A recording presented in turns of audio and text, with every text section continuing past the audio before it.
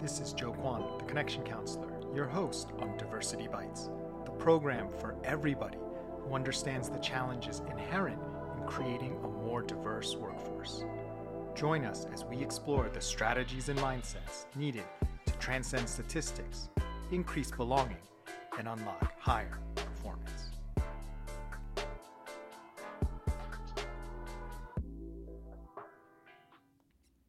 Hello, this is Joe Kwan, and welcome to another episode of Diversity Bites.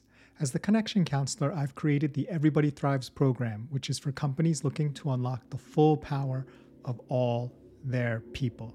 Today, I'm going to talk a little bit about something that probably anyone who's worked in any organization for any amount of time has probably come across, and that is the category of successful jerks. And it can be kind of confusing, especially as you're starting out in your career. You kind of want to think, if you're a typical kind of average person, that people who treat others well, who are moral, who are good people, should get ahead and become the leaders of the future. But then again, every once in a while, and depending on the company, maybe a while, you see a lot of people who are quite successful who are just holy terrors, real jerks. And you begin to get perhaps a little bit confused. What's really going on here? And even worse, you may start to believe, especially if you work for someone like this, that the only way for you to succeed is to also become a jerk. And I don't believe this is true, but I'm not really here to debate that point today. I'm really here to talk about how this affects underrepresented professionals in terms of their career success and how they move up the career ladder. Because it works differently to be a jerk if you're not a white male or if you're a non-white professional.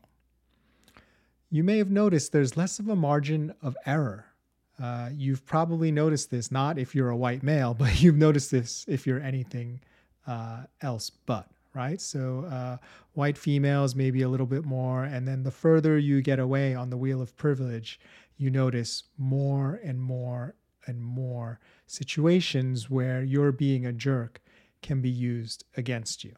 So I'm not here to encourage people to be a jerk. I'm not here to encourage equality for all jerks or equity for all jerks. Just here to point out that that is a extra stress on you if you're an underrepresented professional. And it's also can be inequitable in the sense that there is less of a path for you to succeed, right? Some people can succeed being nice, being not nice, but firm. And also, or they could be real jerks and real sort of prototypical, really harsh people, and they can succeed as well. So some people have all those avenues available. However, other people, especially BIPOC, underrepresented professionals, historically marginalized, however you want to call it, I don't like to get hung up too much, on the terminology, but whatever term makes sense for you, for those categories of people, just know, if you don't already, that there is less of a margin of error to be a jerk and to also be successful. So what does that mean if you want to be an ally? Well, it means a couple things. One, if you come across someone who is a jerk, who's an underrepresented professional, sort of take a step back and pause and think about how you're viewing them through the lens of how you inevitably see them externally and from who they are, as well as their behavior. And consider, and really take some time to consider, would you feel any differently if they weren't who they were? If they were instead someone like Tom Brady, would you react differently?